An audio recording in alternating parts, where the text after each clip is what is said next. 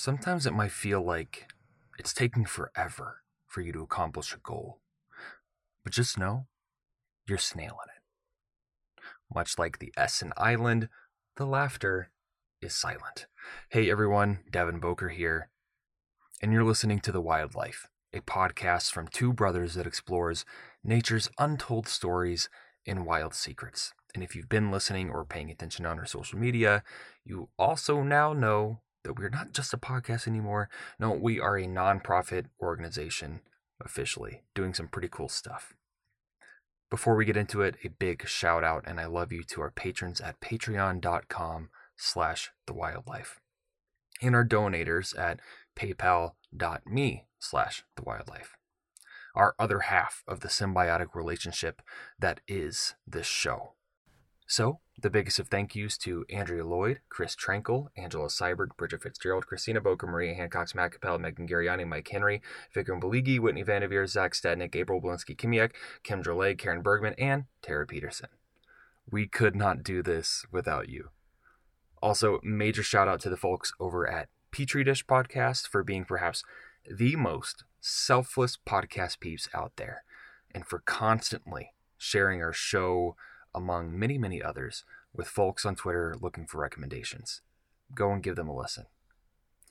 Thank you also to everyone who helps to support the show by wearing our merch, which you can find at thewildlife.blog/shop, and those of you who continue to subscribe, rate, and leave reviews on Apple Podcast, Podchaser, or wherever you're doing so. We are at the existential mercy of these ratings and reviews. It helps us to keep us up in the charts. It helps to make us more visible. It helps to bring more people in on the fun. And it gives us that external validation that we so desperately need. Our guest for the day has one of the coolest jobs on Earth, in perhaps one of the coolest places on Earth.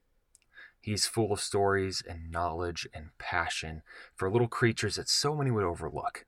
He will have you wooed by the end of the episode as a lifelong, ardent snail enthusiast, nay, lover. Richard and I spoke to him back in late May, and it was so much more than we bargained for. Now you might be wondering, what are we talking about today? Well, mostly islands, a word that has its roots in Proto-Indo-European, a really ancient language, from a word that basically means like thing on the water. But as it turns out, islands are much, much more than that. Something that has caused a near existential crisis on our end, and you will continually hear about throughout the episode. No doubtedly hitting skip 30 every time it begins. Today's guest is an adjunct assistant professor at Creighton University in Omaha, Nebraska, which you might be wondering, where are the islands? Aren't they known for steaks? He received his BA bachelor's at the University of St. Thomas in St. Paul, Minnesota. Lots of saints in Minnesota. And his PhD at Iowa State University.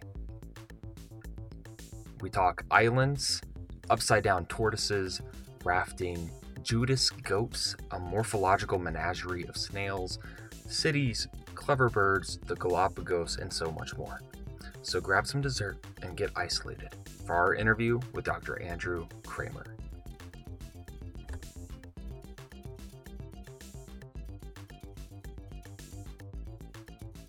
Okay, well, how long have you been studying islands? I have been officially studying islands since I finished with my PhD, so 2014.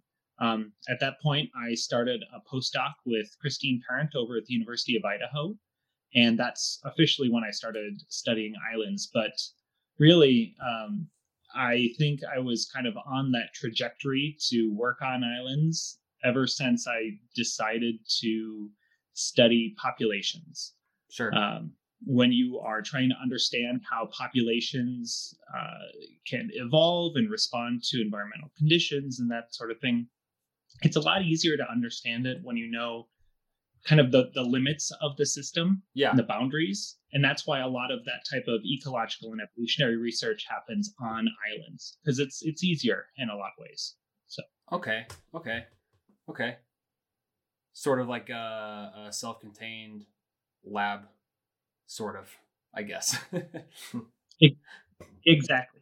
That's what we say. In islands, they're like petri dishes of evolution, just at a much larger scale. So this is something that I feel like for most people feels like it should be a pretty straightforward answer. But my understanding from what I remember on the topic back in the day, usually in relation to plants and things, is an island isn't exactly what we all think an island is. Is that accurate to say?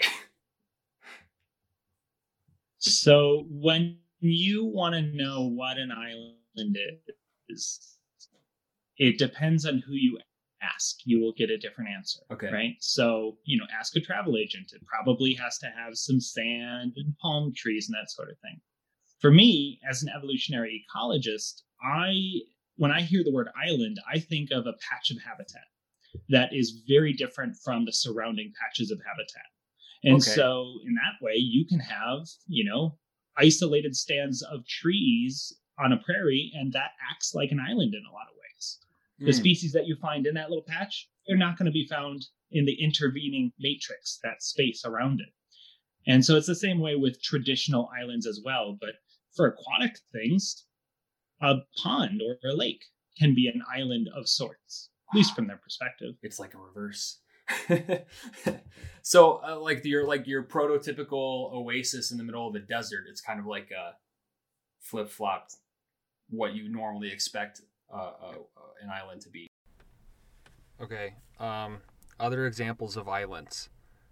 A castle with a lava moat.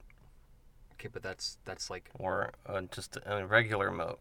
But that's like an island. Like a volcano surrounded with lava. All of these are just things surrounded by liquid. Like, what are some castle other? In Shrek with the lava lake. But it's still okay. But that's still just like a solid something surrounded by a liquid something. Which, I mean, you're right. It's an island, but what's like an unexpected island? Like one that's not an obvious island. A rock. A patch of bedrock. So you're saying a statue in the middle of a fountain is an island? Okay, but that's a solid object surrounded by water. Okay, you're doing this on purpose, I swear.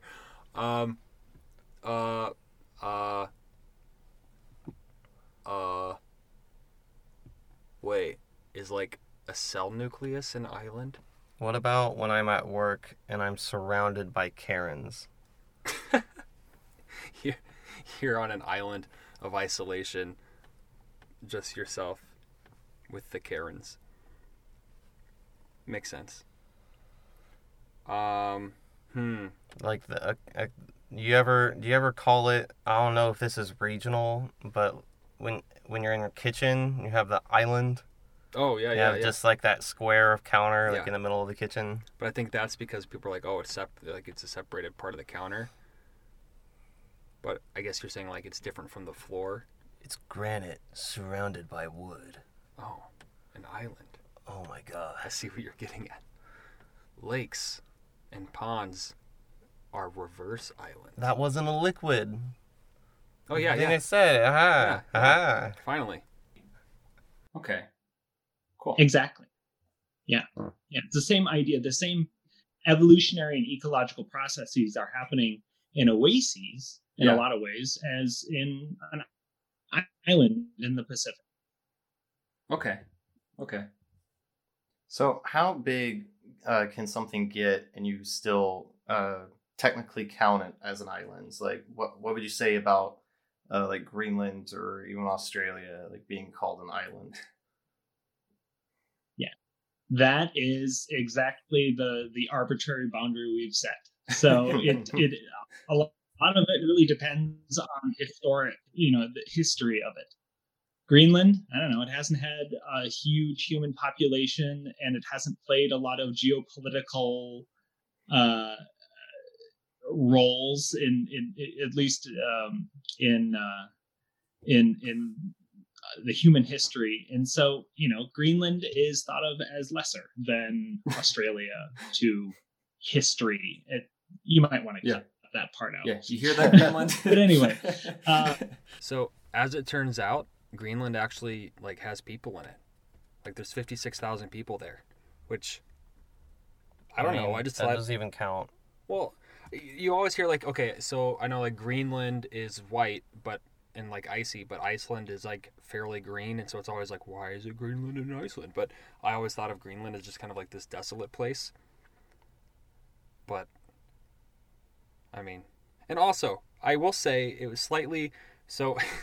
Yes, okay, he didn't mean to say lesser, not like Greenland sucks, but like, I mean, as far as like geopolitical stuff, right? Okay. However, if you remember, like last year in the news, Trump was like trying to just tell Denmark, like, hey, just give us Greenland because we could use it for stuff. And Denmark's like, no, we're not going to just give you Greenland. He's like, well, buy it.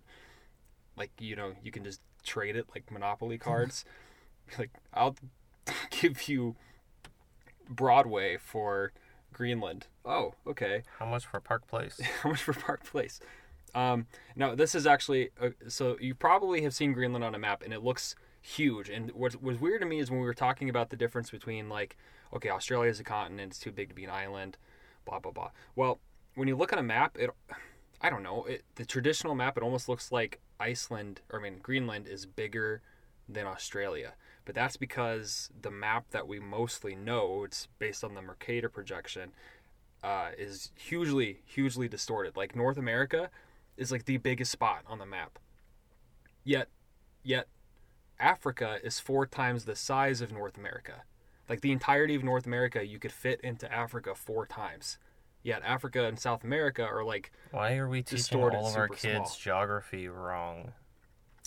Like I didn't have any. I've just my whole life of like I thought Africa was a lot smaller. oh no, it's massive. Yeah. so like Australia is considered a continent. Greenland is considered an island. So if you want to find a boundary, it's probably somewhere in there.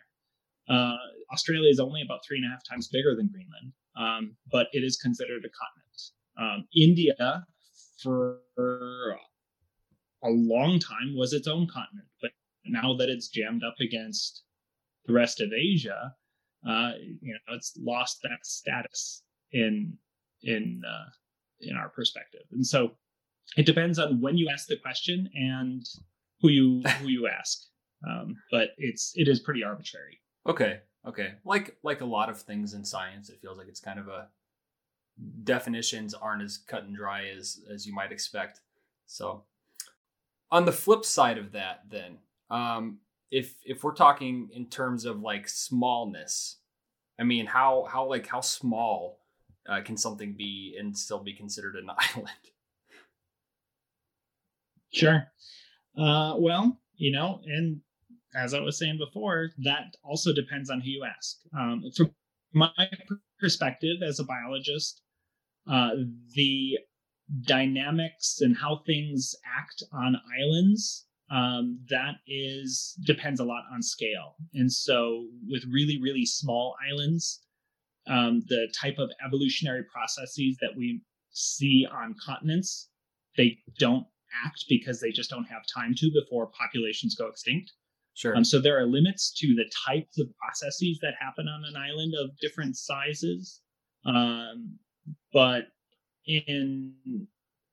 if you're asking someone who studies populations and interactions among species, you could consider a patch of soil, with those bacterial mats of different bacterial populations on the surfaces of clay particles, and those act as islands in some way within that soil matrix. I'm sort of mad at Dr. Kraemer for that one because, like, my entire perception of reality and what an island is, like, it was already flipped a little bit with, like, okay, like, reverse islands and things being islands just because they're different than the surroundings, but, like, literally down to the scale of, like, so what the heck? Like, you're talking about, why are we learning geography? What the heck? You have to learn an island is a landmass Microgeology. floating in the water, and then you learn about a peninsula and an isthmus, which I can never say correctly. I remember what that one is. You know, the isthmus. I don't remember either. Bismuth? No, not bismuth. Bismuth is a know. whole other interesting thing about bismuth. You know that's in Pepto-Bismol? Yeah. That's what bismuth.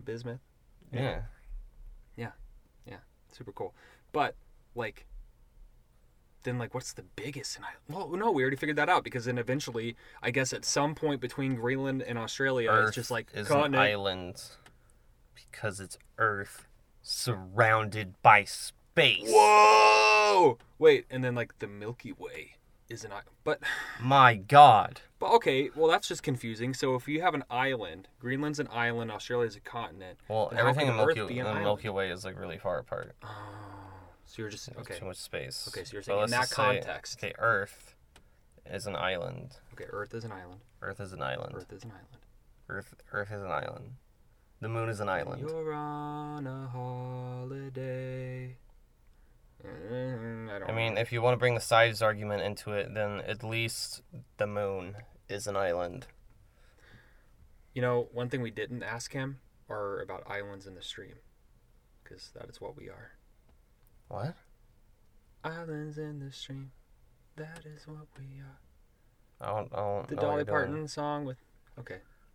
So again, it really depends on your sense of scale Sure. and what it is that you're trying to learn about, whether you should consider it an island or not. I don't know of any official designation of, when you get this small, it's not really an island anymore.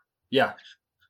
Yeah. But there are island-like features to things of a whole range of sizes, from really, really small to really, really big. See, the reason I ask those questions is, I don't know. I always am kind of like, I get awestruck about islands, because, like even locally in the Mississippi River, we have a chain of islands called the Beaver Island chain. And each island, when you actually go out and kind of explore them, they feel different. Like they're different. There's like little variances in between them, even though they're all kind of close together. But there's just something about like, the unexpected and how like things kind of act a little bit differently. It feels like on an island. And one thing that I can't help but always notice is like organisms seem, at least more so in the tropical areas, I guess not so much elsewhere, but they seem almost like they're evolutionarily supercharged. Yeah. Like they're like the X-Men of the natural world, with all these extra adaptations and their colorations and the ways that they communicate. But even like Isle Royale, I like to believe it's part of Minnesota, even though I know Michigan claims it, but I'm just saying it's closer. But I'm even from there, Wisconsin, so I think that Isle Royale belongs to Wisconsin too. Oh, so I see. get I that see. Kind of. Got a whole thing. But like even there, the dynamics between the wolf and the moose are always kind of like this influx, dramatic race towards balance that they can't ever really seem to quite achieve. Is that something that's kind of a fairly consistent thing that you see across island ecosystems, I guess, in the traditional sense? So yeah, there's a lot there.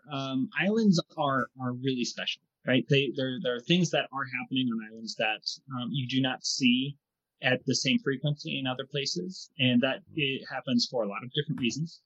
When it comes to seeing populations change through time, like what happens in Isle Royale with the moose and the wolves, a lot of that is because you have relatively small populations on those islands. And so you have the same sort of like the carrying capacity on that island is relatively low, Sure. in terms of large mammals like that. And so you can have, a boom of a population for moose that goes way above the carrying capacity of, I don't know how many moose. And that can then, allows wolves to reproduce, and then they can make that moose population crash rather quickly, just because all of this is happening in a cramped space. Sure. And you see that a lot on small islands, these sort of cycles of populations. So that's why it's really important for ecologists to study little patches like you have on rather small islands. But when you talk about how you have these really strange species on islands, especially in oceanic islands that are rather isolated, this happens because of their isolation. It's a rare event when a species manages to land on that little patch and become established. And so you have somewhat lower species diversity as a result of colonization from the nearest continent. Yeah. But then you have this huge open space for that population. You may have no birds on an island. You have this one random finch-like thing landing, getting blown over by a or whatever. And it evolves to fit all these little niches here and there. Yeah. And that's how you end up with the honey creepers in Hawaii, right? You have things that look like, or at least ecologically, fit the role of hummingbirds and seed-eating plants and insectivores. And you just have seed-eating birds. And you just have all these different types of species that have evolved to fit into all these different little pockets of ecological space. That's just really impressive because there was no competition there. And this is something that you see in a lot of old islands that are isolated from continents. And that's why you have all these really wild things happening on those places. Okay, we had to look this up. An estimated 20% of the world's species, 20% of birds, reptiles, and plant species live on islands. That's a lot. Yeah, like 20% on islands. But again, like, I mean, we could talk all about scale. I mean, we could say, oh, you mean islands in the ocean? Well, what about things in lakes? And then you could be like, well, 100% of things live on islands because every single habitat is kind of like its own island, and every niche is an island, and every... I'm taking this too far. Yeah. 20% is a lot more diverse than just a handful of things you might tend to think of, like coconuts. Coconuts, yeah. And people are like, oh, coconuts, iguanas. Big turtles. A bird or something. Like a colorful bird just hanging out. You know, Darwin's finches. Doing a dance. Darwin's finches. We'll get there. Okay, so in the traditional sense of islands, pieces of land in the water, not floating, by the way. I learned this. Some people think that islands are like floating. What? Like a pool floaty? No.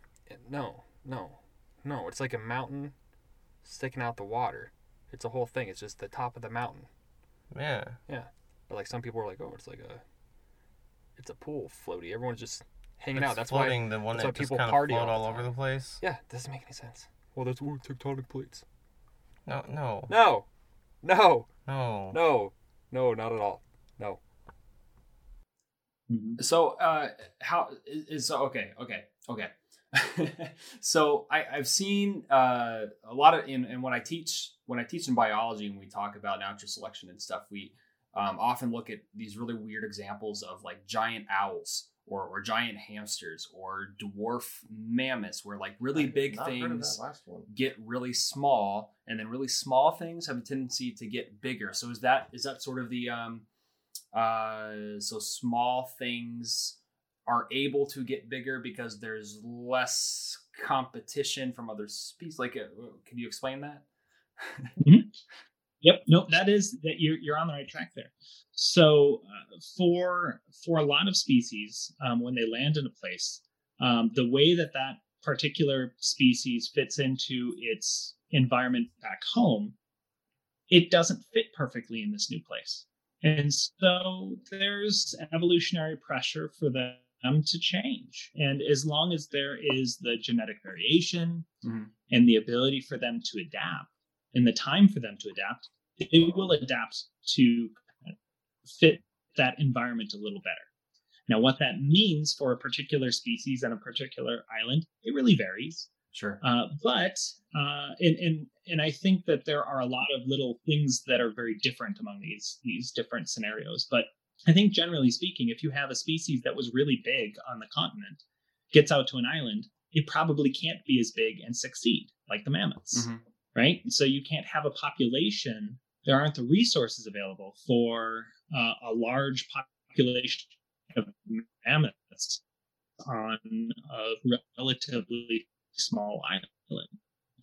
And so the ones that are smaller, reproduce earlier at a smaller size, perhaps they do better. And perhaps that's why they've evolved to become smaller over time.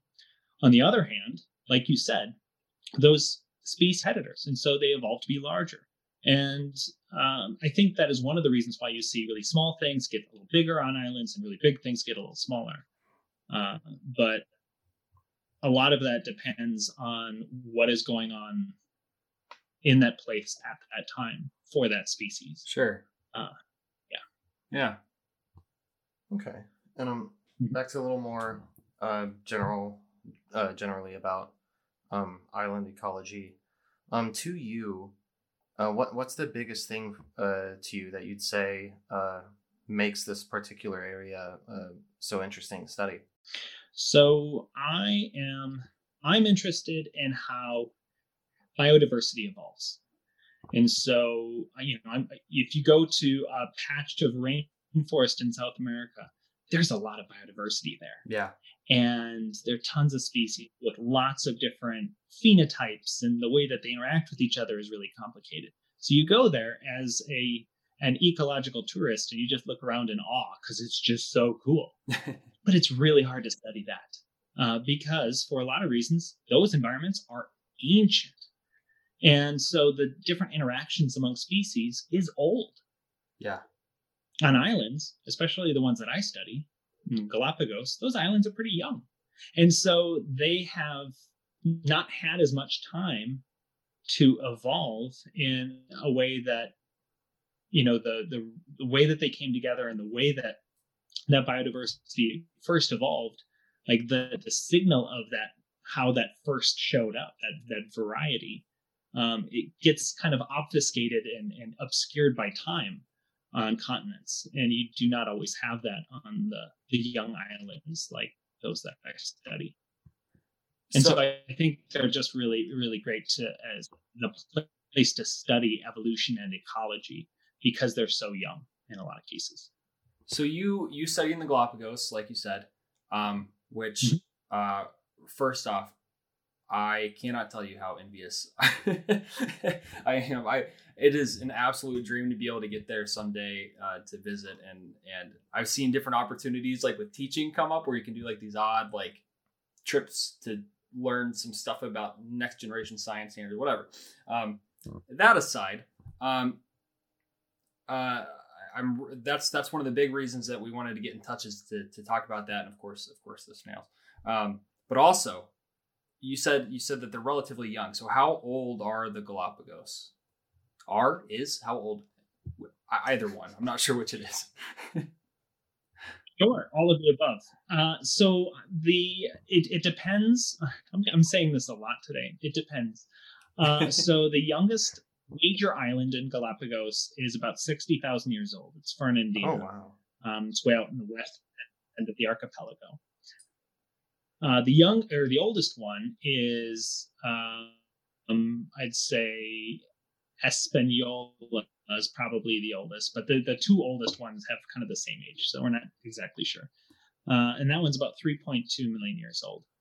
That said, the Galapagos archipelago has been around for longer than that. And so the way that these types of islands are formed is because you have a tectonic plate that's moving over a hot spot in the Earth's mantle. Okay. And as that crust moves over that hot spot, periodically the hot spot pokes through, and you get the birth of a new island. Oh. And then the crust, the plate moves that island off of the hot spot, and the island starts to wear away and subside, and eventually it dips back below the ocean. And so you have this conveyor belt of islands. And so I think the archipelago itself is around 10 million years old, but I don't remember for sure. I have to double check that. But it's been around for a little while. But the oldest surviving island right now is about 3.2 million years old. Jeez. One thing I've always thought was crazy about places like this, I don't even know where to begin. I kind of understand how life might begin at first with seeds blowing over or birds flying there, but other larger animals, like how did the tortoises get there? Or the marine Tortoises are ones, tough, or man. It's tough to conceive of how some of these creatures first arrived, and I think the mode of transport really varies quite a lot, right? So a lot of the birds, yeah, they flew over. That's how they got there. For the terrestrial species that either cannot fly that far or have no ability to disperse that far in a normal way, we think that they were either carried along by another species that was moving, and I can get to that a little later, or one of the more common routes is through rafting, where you have maybe a landslide along the coast on the continent, or a hurricane blows some debris out into the ocean, and eventually it just kind of makes its way to the island. And those organisms that are present on that raft are able to make it to shore that way. So, floating islands. Technically, there are floating islands. Yeah, there are some floating islands. And now that I think about it, like every once in a while on the news, in like the spring especially or the summer, it's like, runaway floating bog is making its way across a lake, and then it like smashes into the land and destroys somebody's yard at their cabin that's actually technically a second house, but for whatever reason, Minnesotans, privileged Minnesotans, have a second house, and they're like, oh, it's a cabin, and it's like, no, this is literally a second house. Or the floating trash island. Yeah, or like the Pacific Garbage Patch. It's an island. It is. Yeah. Okay. I'm getting it. Is a cruise ship an island? A cruise ship. It's got its own like ecosystem going on. Yeah. I think a cruise ship would be an island. When you poop in the toilet, it's an island. That's probably how the tortoises arrived. They're pretty tough. And this is a whole nother topic, but buccaneers used to collect tortoises in Galapagos and would, take them, which these giant Galapagos tortoises are a few hundred pounds. So once you can lug one onto your ship, what they would do is they'd flip them over onto their backs, which is horrible about. But those tortoises would survive for upwards of a year without any food or water, which is a lot easier for keeping for those mariners for food than goats, which require food and water on a regular basis. So that's what they ended up doing. And eventually what they would do is when they got sick of the tortoise meat, they'd chuck them overboard, and some of those individuals were able to make it back to shore and survive, which is really remarkable. Yeah, they're really tough. Wow. They're very impressive organisms for sure. That's kind of just like a harrowing story, like from the perspective of the tortoise to be kidnapped and placed upside down for a year, thrown overboard, makes its way back to an island. That's just crazy. Oh, geez. I have to pick on my wife for a moment. She there's something recently that was talking about more evidence that the ancestor of lemurs must have rafted to Madagascar, and she, what? They made rafts? As in they built rafts and then took them across the, and I'm like, well, no. Not quite, but close. Okay. Yeah. So what are if you were to just to throw out, I guess, like the Pokédex, if you will, of the Galapagos for people who aren't maybe necessarily fully familiar with anything other than the tortoises? I mean, what are like the typical wildlife that you would find there? So the easiest way to do that is to start on shore by the ocean, and to just the Galapagos Islands, especially the younger ones, are kind of cone shaped. And so they have kind of a one central peak, and then it kind of moves downward as you get towards the coast.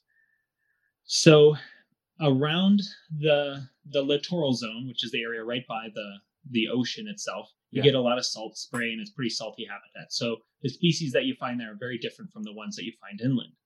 In this littoral zone is where you see a lot of the species that people who think of Galapagos tend to think of.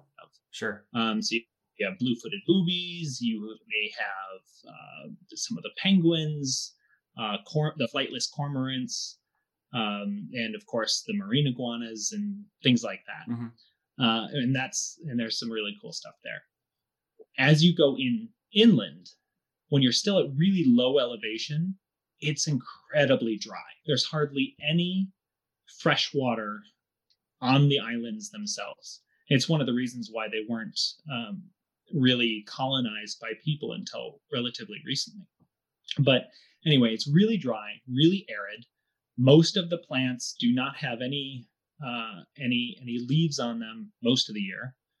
You have these big Opuntia prickly pear cactus trees, and most of the other plants have actually almost all of the plants have thorns at that elevation.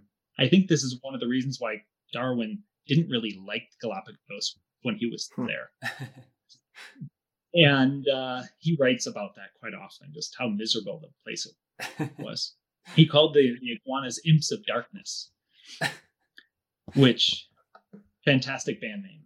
But, I know, right? Someone got tired of bit tortoise meat. Tired of tortoise meat.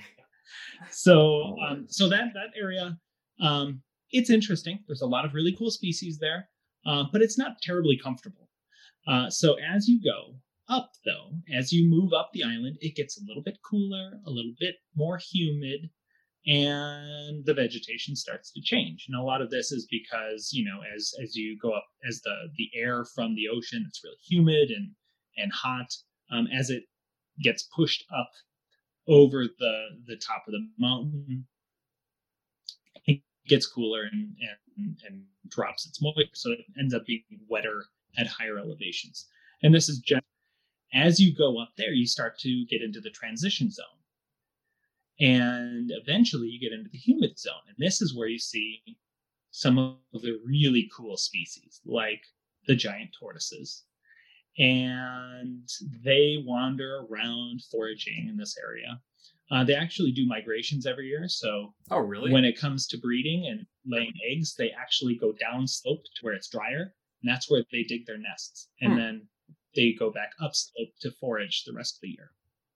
And so they have these big paths up and down the mountain. And so you can follow this path. As you go up, when it gets humid, this is where you find scalacia trees. And these forests are really strange.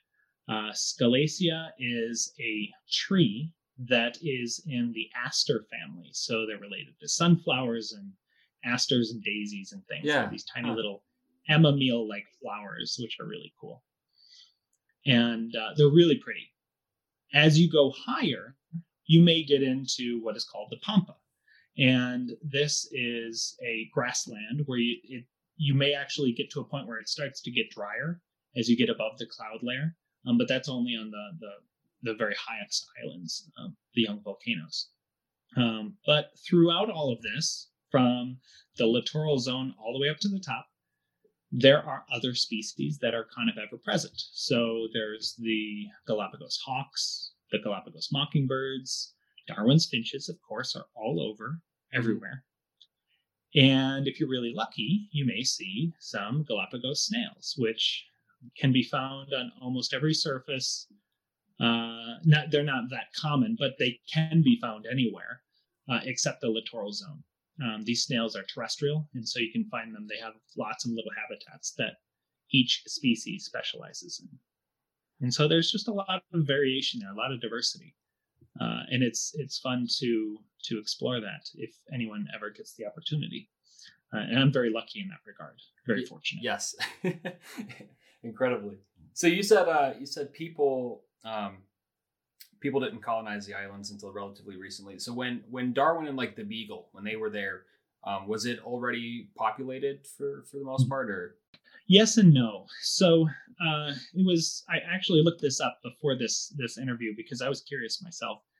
It was officially discovered in 1535, but really no one lived there after that point because, as I said, there's really not a whole lot of water. Sure. Until the early 1800s, and even then it was just sporadic. Like someone would get marooned there for a couple of years here and there, and that was pretty much it. In 1820, so there were people there enough that in 1820 there was actually a fire on one of the islands, and it almost burned the entire island. Oh, geez.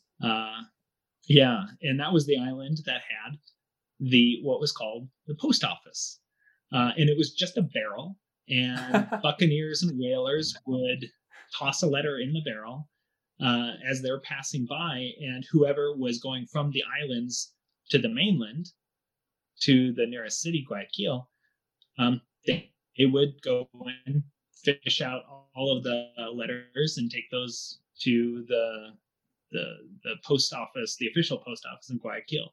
And so they have there's a lot of history right there. That's kind of cool. So we looked up the Galapagos post office, and like it's still around. I mean, it's not so much a bit. Well, I mean, it's actually it's a barrel on a stick, like a state fair food, and it has a little roof kind of a thing, and it's surrounded by like discarded wood and the sides of crates and driftwood, and it's like a whole. It kind of looks like somebody's yard when you're like driving through like the middle of nowhere, Oklahoma. Imagine just like coming by this island and dropping a letter off middle of nowhere, just hoping someone would pick it up that happened to be going to the town you wanted it to be sent to. Yeah. Imagine it might be like months. Yeah. It kind of looks like like when you have that person in the neighborhood who's just like really into antiques, and the yard's full of just unusual stuff. Like they got the toilet, they've got a tub, A toilet, like flower a washing pot. machine, a bunch of like sculptures made out of iron, signs, an abundance of bird feeders. Yeah, they got all that. it reminds me of that. Yeah. It kind of looks like that, but it's a post office. But yeah, when Darwin was there was probably only a handful of people there, if any, and that was only in a very temporary way. Yeah. So how and the closest when people actually go ahead. I was just gonna say the closest mainland country is Ecuador, right? Or is the Galapagos a part of Ecuador? Okay. Yep. It's like its own state, I believe. Oh, okay. That makes sense. Yep. Or province. I've heard a few different things, and one of the pretty much the consensus is that a lot of the biodiversity of the Galapagos is being severely impacted by a lot of different things. How has, I know that's such like a big, broad, multifaceted question with really no straightforward answer, but how has human presence impacted ecosystems in the Galapagos?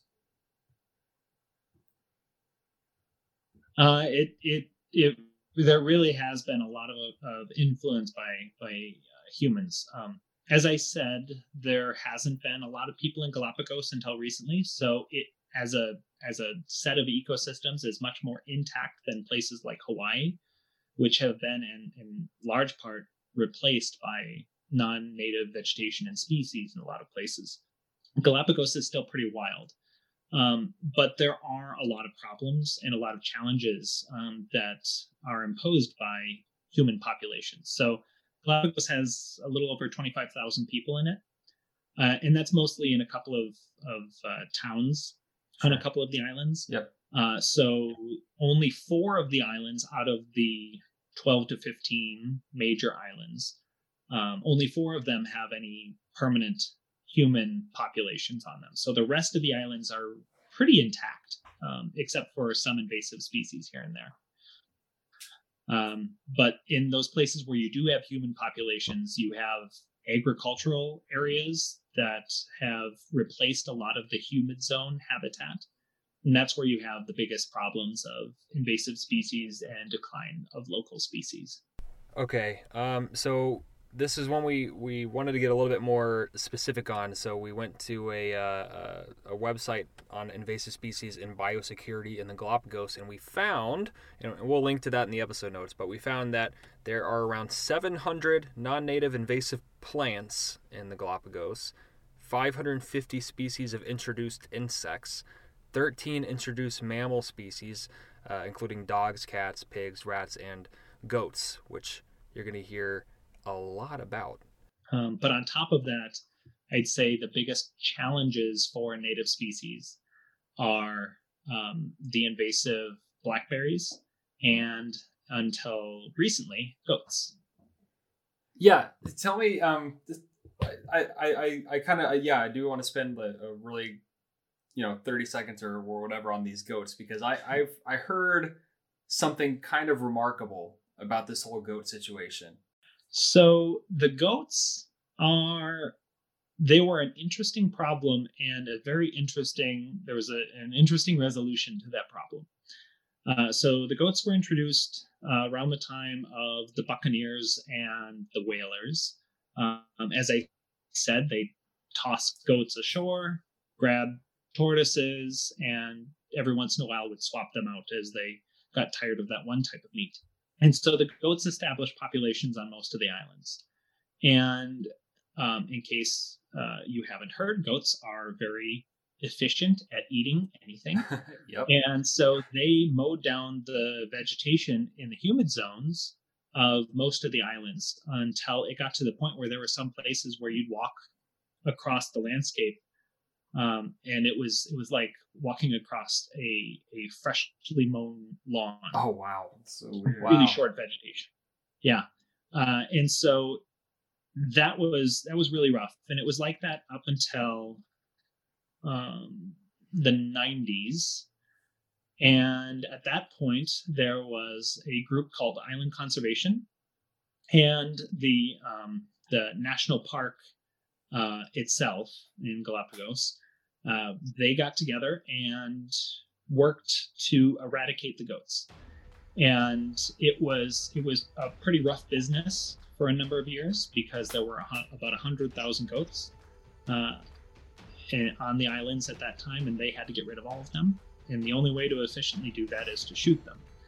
And so there's a lot of challenges with that, and ethical considerations. But the decision was made that it was more important to remove the goats for all those native species that they were impacting, including the tortoises and just about everything else.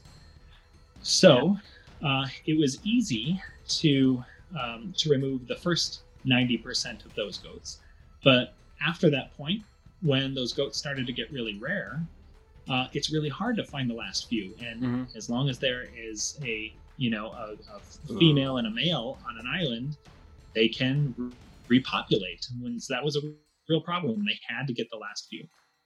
And so what they did was they radio collar around a goat. And after they gave her some injection that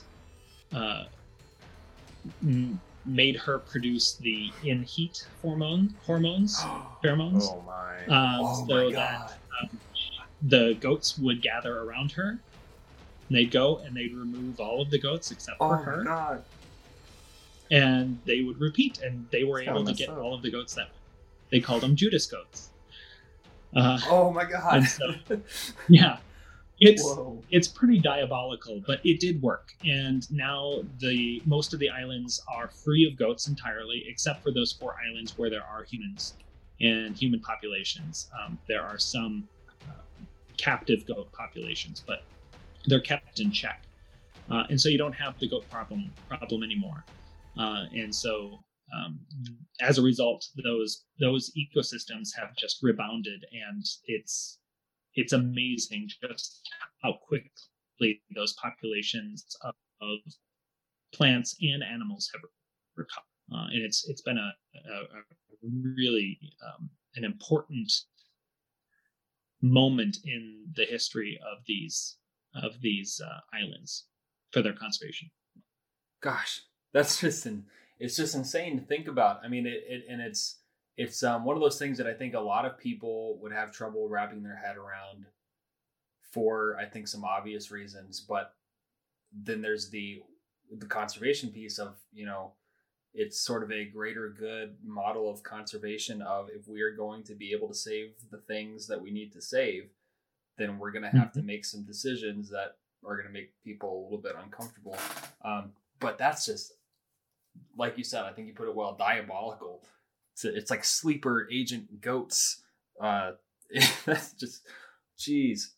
Okay.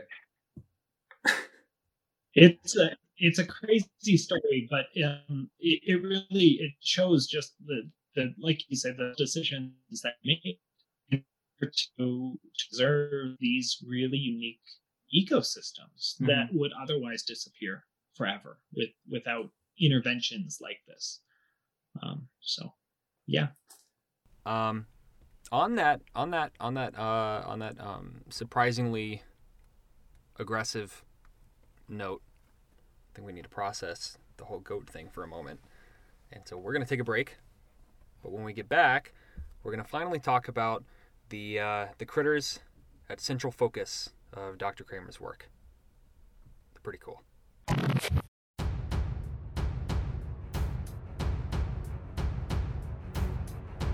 And now, it is time for Edible Sound of the Week. So it's been a couple of weeks since Animal Sound of the Week because of, there was like the whole thing with the mix-up and all that. And so we're starting a little bit fresh this time, looking forward to next week's episode, which thank goodness we did because first off, it's amazing. But second, it ties in nicely to this week's episode. And so yet again, as has been consistently the case lately, next week's animal at the central focus doesn't necessarily make a sound. So instead, I'm going to I'm gonna try. Okay. For context here, looks like Devin is trying to do push-ups while flexing his neck out. Yep, that's what I'm doing. Yeah. Okay.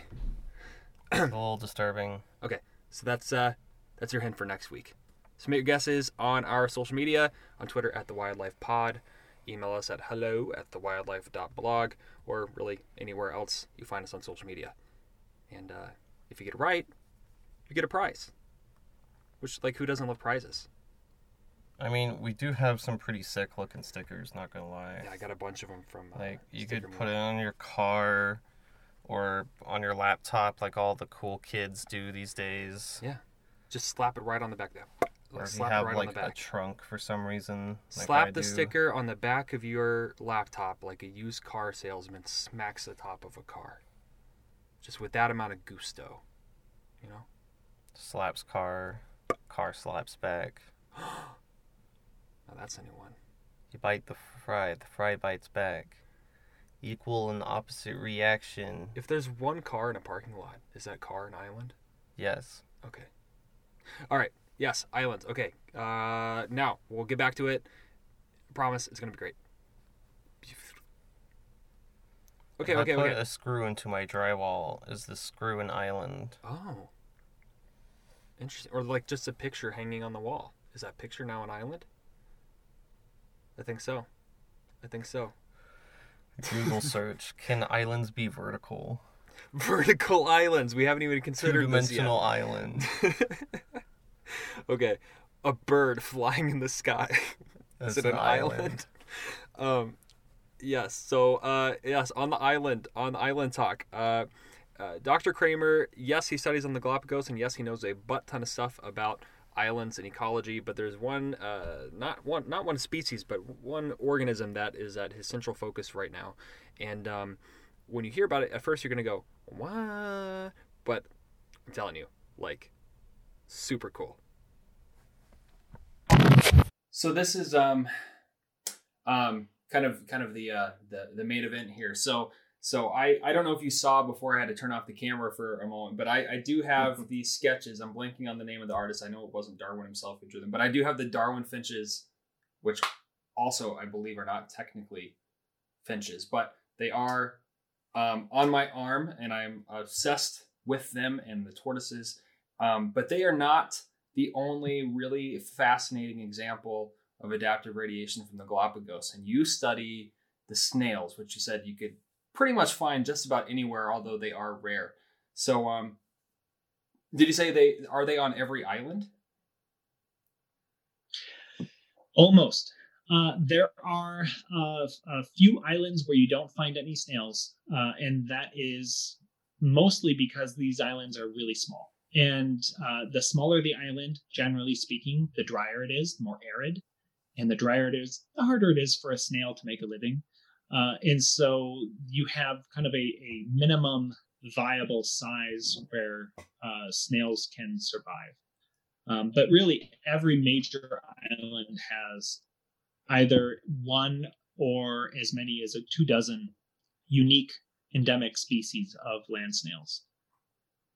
So what is it primarily about these snails that you study? We are working on, so it's myself and Christine Parent at the University of Idaho and a number of other colleagues that are all studying this together. It's a big question, or a number of questions, and so we're having to work together here, and it's a fun system to work on. But what we are trying to understand is how they got to these different islands, so their evolutionary history traced through the islands, how they diversified from what we think is one original colonist to the between 70 and 80 species that are there now. And not only how have we gotten from one to many species, but from one shape and one color and one morphology to the incredible diversity of phenotype in these snails, which is really cool, and ecology, because as I said, you can find them in the arid zone, in the driest places. You can also find them in the wettest places of Galapagos, and there's a lot of variation there. And they've also diversified in terms of shape. There are some that are really, really long and skinny, like pencils, Ooh. and others that are what are called globose and just kind of really rounded in shape. And a lot of that variation in shape and in color seems to be linked very closely with their environments. And so they seem to yeah. So are they just to clarify, so are they the same species, just morphologically different, or are they different species? They are all part of the same genus, so they're very closely related. Ooh. But there's over 70 different species. So with the Galapagos finches, there's about a dozen species, and same thing with the tortoises. And we have several dozen snail species in Galapagos. And so you're looking at how their variance is linked to the environment that they live in. Yes. Sure. So how does I mean, okay, so like a long pencil shape, like what environment would that one live in as compared to a more globular snail? Mm-hmm. So the easiest way to think about this is so if you think about a snail shell, you can think about a tube that is wrapped around some central axis, right? And so you can wrap the tube, or you can do it a whole bunch. If you do it a whole bunch, you have this long shell that you get out of it. But the more times that you wrap around that central axis, the more shell material you have to use for a particular sized animal that's inside of it, the snail itself. And so it takes a lot of resources to build a long shell. at the same time, if you want to make a short shell with just a couple of whorls, then you can have more snail for a certain amount of calcium to make that shell.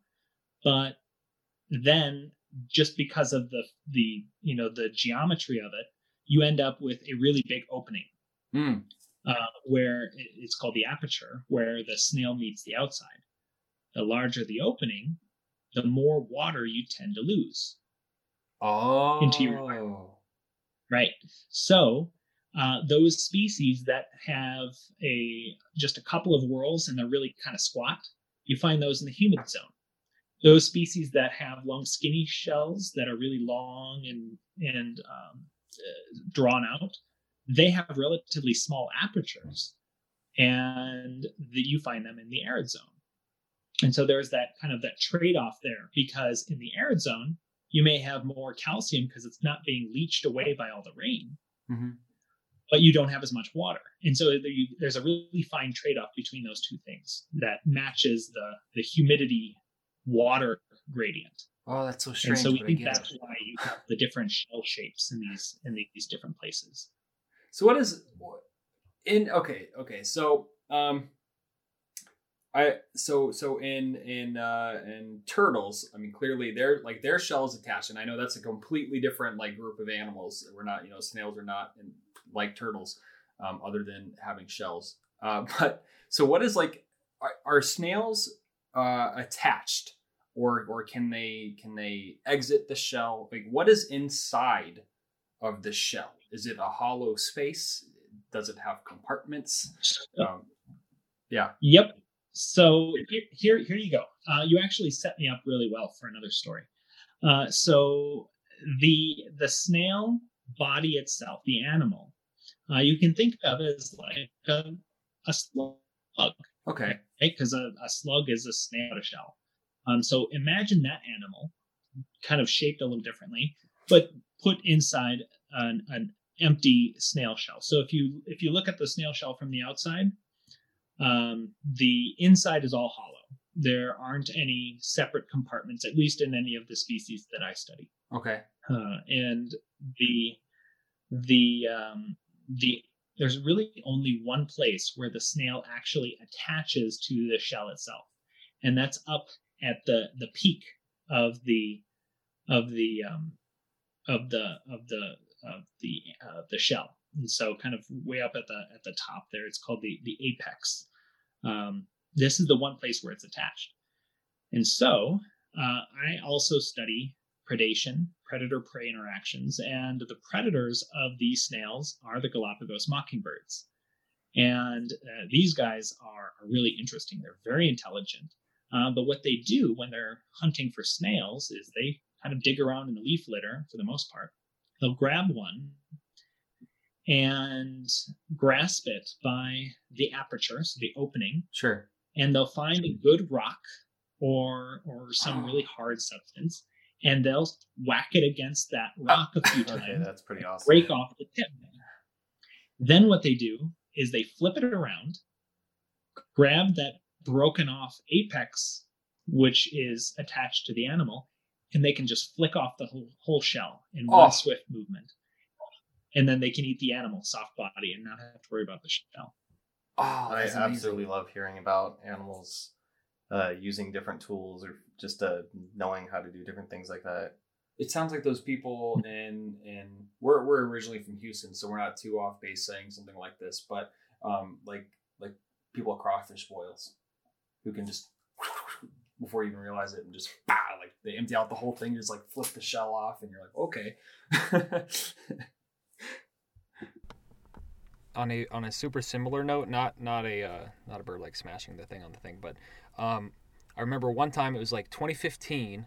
I was in stop and go traffic in Houston, leaving my job at a nature center, and there was this thud next to the car, and I look, and there is a box turtle that had been dropped on the ground and broken open. And then a bird came down and was eating the turtle. And I'm like, wait a second, you sly boy. Did you do that on purpose? And of course they did. Of course, it flew up, dropped a turtle. So just That's like kind of sad, but so cool. Right. I mean, you do with what you got. You figure out what you can with what you got. But like, that poor turtle, you know? Birds are smart, man.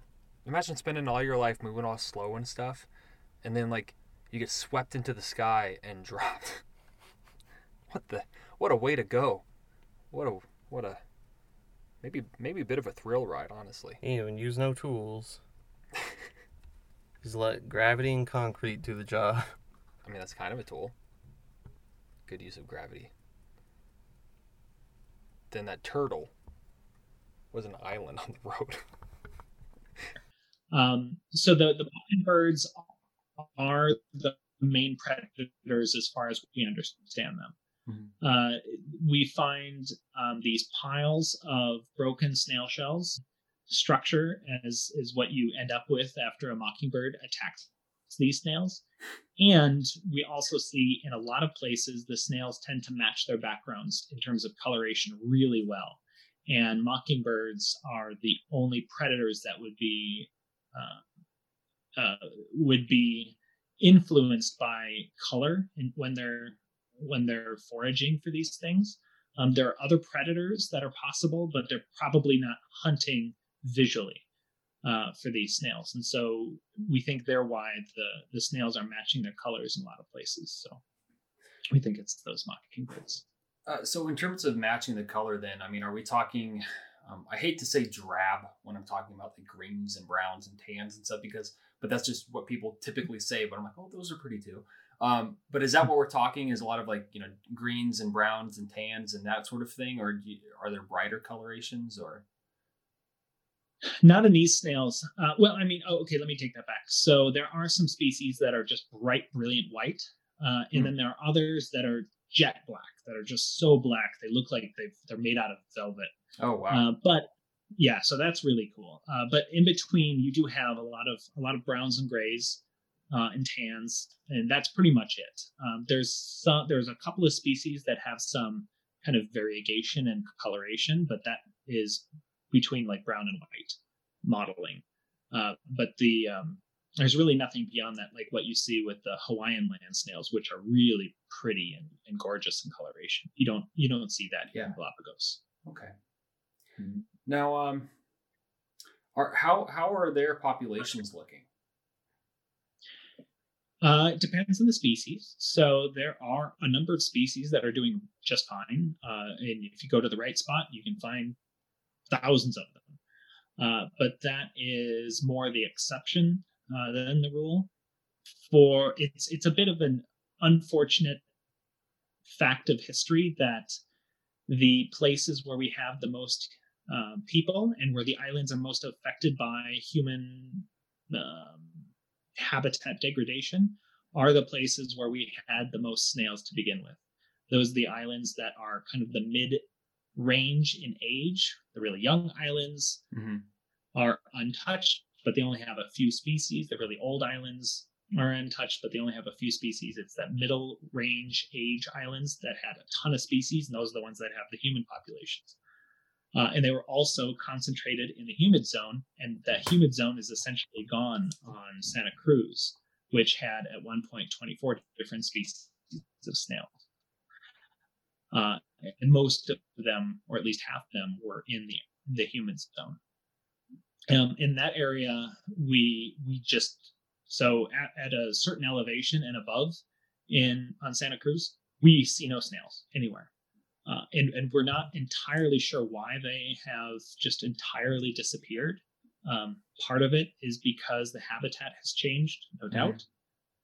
But there are places in the humid zone of Santa Cruz where nobody has ever really influenced the landscape. It's pretty native and untouched, but the snails are gone from those places too. So we really don't know exactly why they disappeared the way they did. But a lot of them have declined from that island.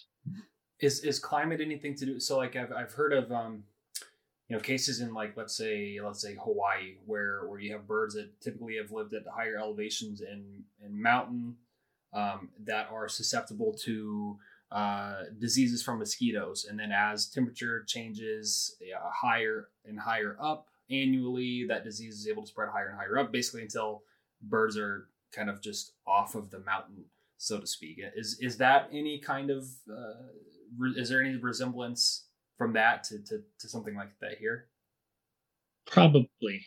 There are some species on the smaller islands where we have this really nice history of some of these, the history of some of these snail species from the California Academy of Sciences expedition in 1905-06, I believe, when they went and they surveyed the islands pretty extensively and collected a lot of things. This is where a lot of the first records of these different snail species come from. And we know that on some of the smaller islands, the snails were found all the way down the slope towards the ocean, or like halfway down or whatever. And now, if you can find them at all, they're only at the very top, at the highest elevations under a few rocks, and that's it. Sure. And so we think that climate change has impacted at least some of the species. But on top of that, Galapagos is a really dynamic place. Yeah. And so they're also influenced by El Nino events really strongly. And when you have El Nino years, it's like there's just a ton of variation that is introduced into the system. And a lot of these snails probably don't do all that well with that variation. If it gets too wet in an area, they may be unable to survive. If it gets too dry in another area, they may be unable to survive. And we think that a lot of the declines happened within just a handful of years in the 70s, and that overlaps pretty well with one of the biggest El Nino events in history in Galapagos. And so that may have been kind of the straw that broke the camel's back. Sure. Because that was also the time when there were a lot of people that were showing up and transforming the landscape. And so we think there's just too many things piled on to these snails, and they just couldn't handle it. So both like geographically, climatically, biologically, like the Galapagos strikes me as super tricky, but I'm also thinking that socially it's got to be super tricky because of local people and rightful claim of Ecuador and so much of the islands being used as national park, and it also being a tourism hotspot and a biodiversity hotspot. It's a research hotspot. It just seems like it's a hotspot of hotspots. Also geographically, like literally a hotspot. But how do you see that? How do you see that in your work? And how do you work within those confines? Because I imagine that that's kind of something that you have to constantly be, at least a little bit aware of. It is really challenging for sure. There are political considerations. It's a very sensitive place. So we have to put a lot of effort into maintaining a good relationship with the national park and the government of Ecuador, and also the local research community in Galapagos. And we also work with the local researchers that are located there all the time. We have really close relationships with a lot of the park guards and the park officials in Galapagos. And you need all of these connections in order to do anything useful in Galapagos. And we've also made a lot of friends over the years with people that are living there permanently. But generally speaking, it's in some ways it's really hard.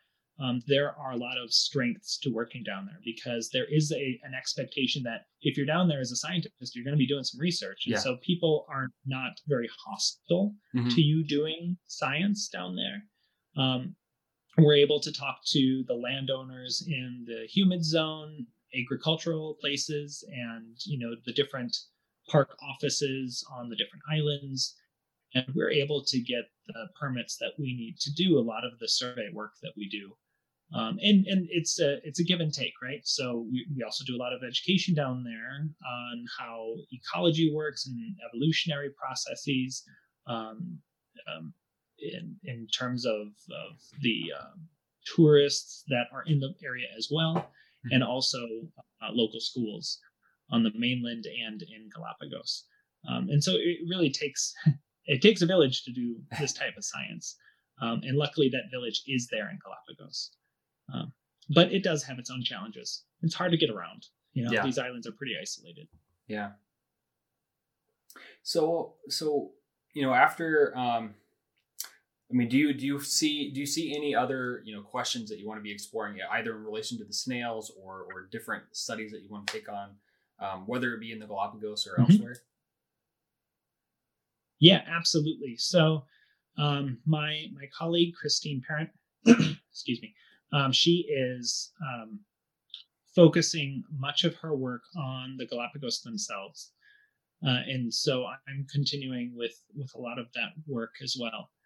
But our attention is also turning towards the mainland, because you have these same snails, their relatives, are still found on the mainland in relatively similar habitats. But those snails have also colonized a new type of island-like habitat.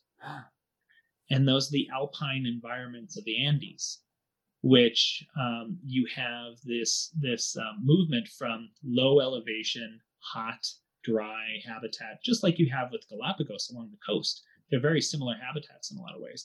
But these snails have also made it to some of the mountaintops as you go upslope into the Andes. And so we want to know how they've been able to move upslope or stay in a particular habitat as those mountains have uplifted. And so that the new type of island-like habitat there that we're studying.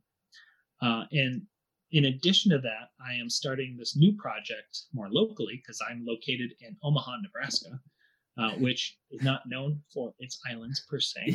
Not necessarily. But they do exist if you know where to look. And the island-like habitat that I'm studying here are cities. Ooh. And so as cities are formed, you have this little island of habitat that is very different from the surrounding landscape. There's lots of cement. It gets hotter. It's drier. The winters are a little bit more mild. The summers are a little bit hotter, and it's a place that's very different from other places nearby, but yet many cities are very similar to one another. Yeah. And so we're actually studying how some of the things that are native to this area have been able to evolve to fit into this urban landscape, and other species have been unable to do so. And so we're studying that as well. Oh, that's so interesting. I feel like my whole perspective on like cities and things are like kind of just morphed now. I'm gonna be like, oh, look at that island there. And that actually, before you ask the next thing, that reminds me of another little tidbit. Aside, because like I said, cities are islands in some ways, but they're also is very similar to some of the local habitats in ways that you wouldn't necessarily expect. So up in eastern Canada, there was a study that was done in one of the cities over there that found that the plant species in that city closely resembled some of the cliff habitats and rocky outcropping habitats. Oh, weird. The local environment, which kind of makes sense because cliffs are dry. They've got exposed rock, which cement is a lot like an exposed rock face. In a lot of ways, and so it was really interesting to see that study when it came out. That's really interesting. It's like a replacement rocky outcrop, exposed granite kind of thing. That's interesting, huh?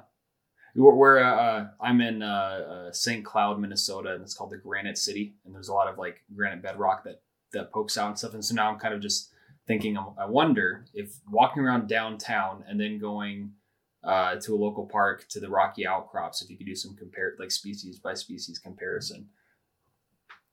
that'll be Yeah. a completely That's a unofficial fun thing that I look at this summer for no reason other than just to do it out of curiosity. Absolutely. Yeah, if you want to know what sort of species are found in the urban landscape, think about the most disturbed natural areas in the surrounding landscape.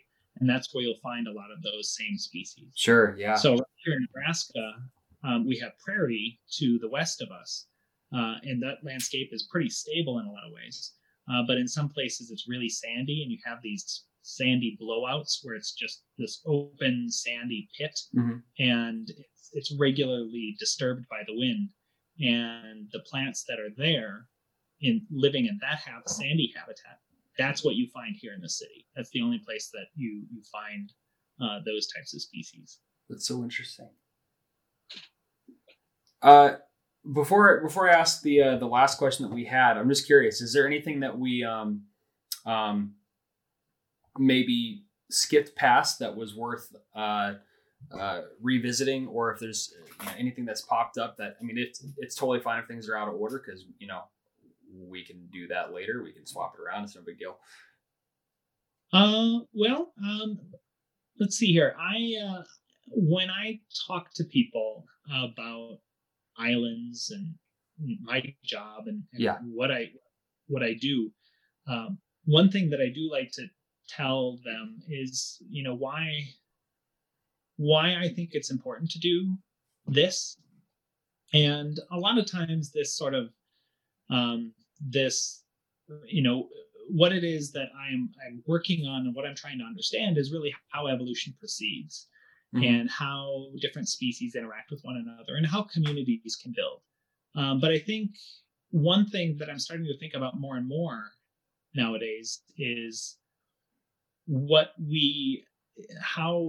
I'm doing can give me hope about the world. Sure. I think that's something that we need a bit more of right now. And my little story of hope was actually happened the last time I was in Galapagos, which was actually a couple of years ago in 2017. But we were walking through San Cristobal, which is one of the oldest islands, and it has a human population. And so it's seen a lot of declines of snails.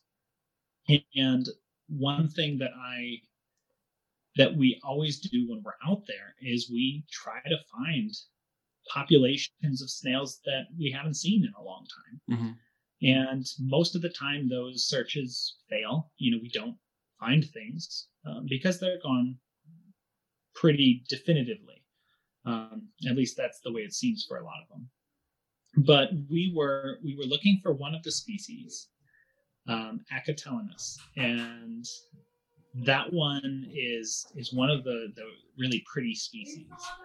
It has a really kind of pretty conical shape, and it has one of the few instances of this kind of really cool variegated patterning. I think it's called striation, and it's kind of like a mahogany and tan streaked snail with a little bit of green flecking in there. Really cool, really pretty. It had only been seen alive a couple of different times. And we only had in museums like 3 shells. One of them was a juvenile shell fragment, and that's it. And we've been looking for them since the 70s, and at least, malacologists have been looking, and we haven't found any alive. And we were walking down a trail that the park guards use to patrol the park boundary. And to our right is agricultural land, and to our left was the native vegetation slope all the way down a few miles to the ocean. And we were walking in a line. There were 4 of us, and I was in the last place. And we were just kind of poking around, looking as we walked. And there was this big rock on the right side, and we all passed it. And I was just walking past it. I was about halfway past, and I see this tiny little thing clinging to the side of the rock.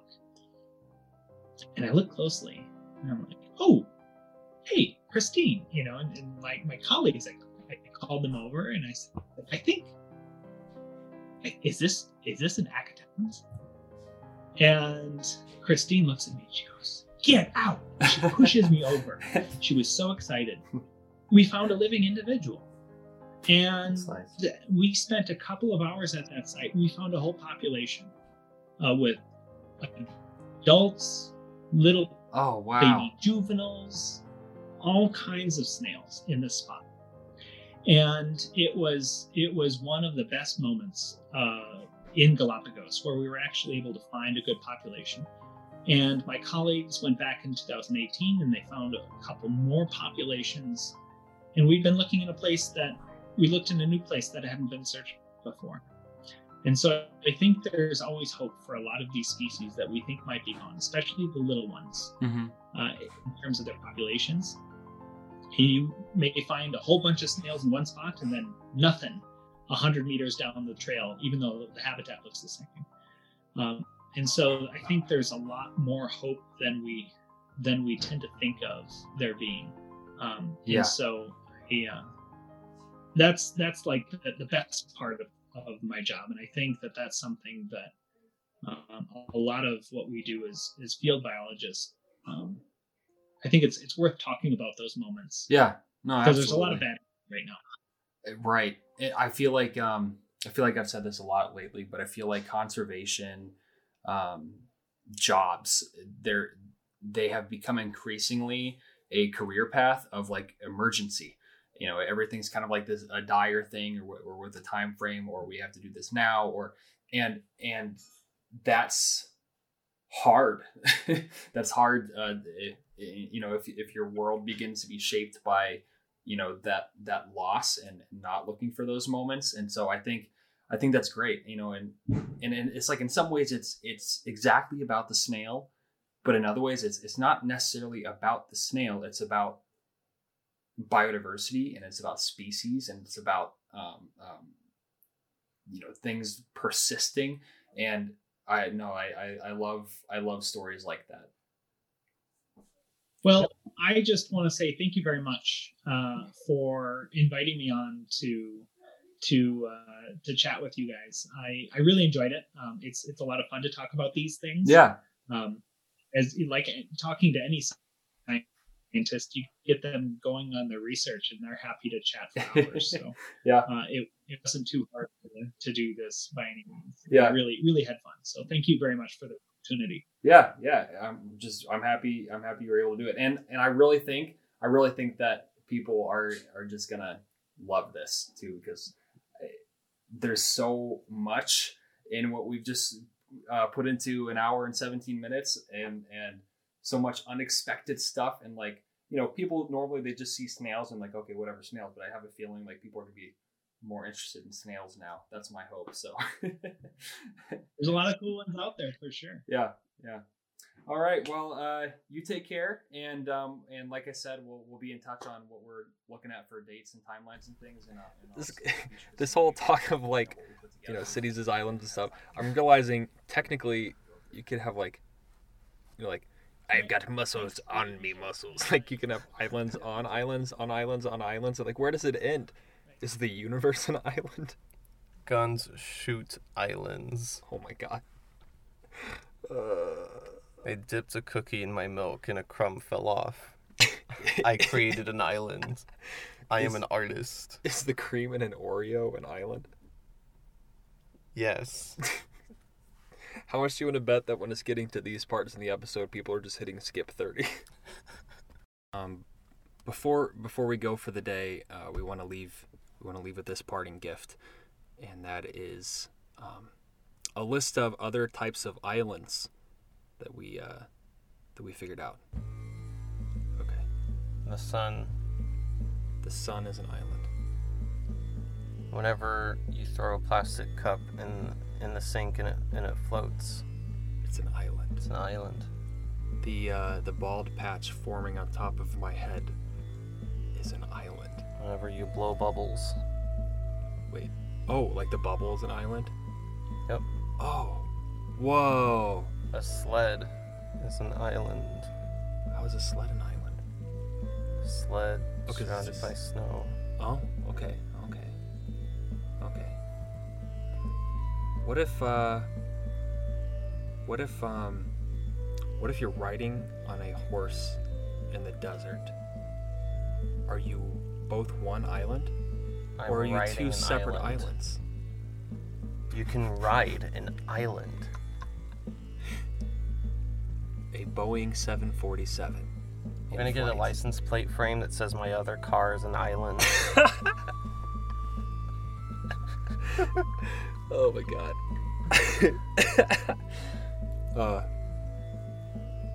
The hole in the center of a donut. No, the jelly in a jelly-filled donut is an island.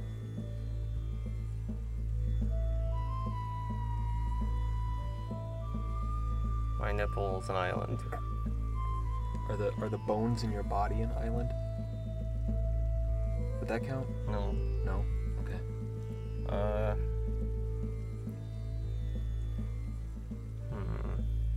A parasitic worm in your belly is an island.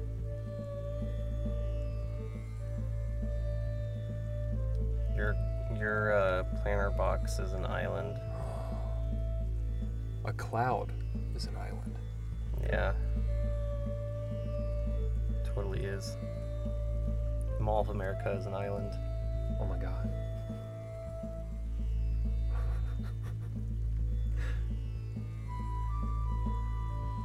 A banana and a bowl of apples. The banana pound cake that I just baked is an island. Oh.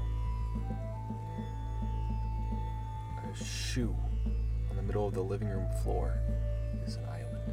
Your couch is an island. My cat is an island. Wow. Your yard She is might an be island. too big to be considered an island. She might be a continent. Oh. Well, aren't continents just islands? Yeah. What if you have an island and a lake on an island? Double stuff island. Okay. Okay, we'll be done. A big thank you again to our guest for the day, Dr. Andrew Kraemer. You can find him on Twitter at Andy Kraemer. The Kraemer is Kraemer. You should also check out his website. It details some of his research, publications, his teaching. A lot of cool pictures. That's andrewckraemer.wordpress.com. We'll be sure to link to it in the episode notes as well. Big thank you again to our supporters, our members who make this whole endeavor sustainable. Remember, you can become a member at patreon.com/thewildlife, or you can make a one-time donation at paypal.me/thewildlife.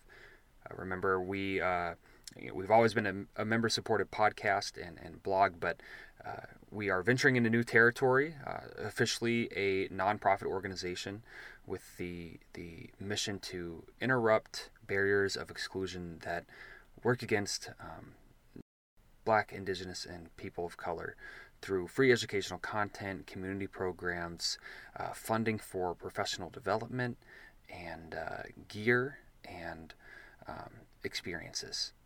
And so, please, support. The more support we can get, especially in this initial period, the more we can do.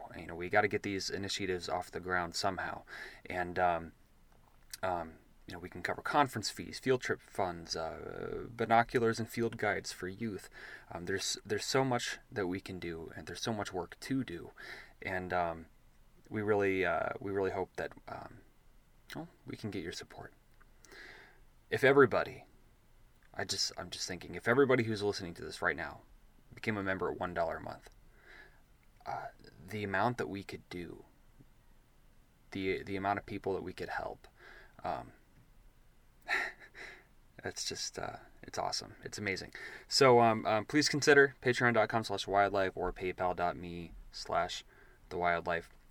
And wherever you're listening, don't hesitate to rate or review. Okay. See you next time.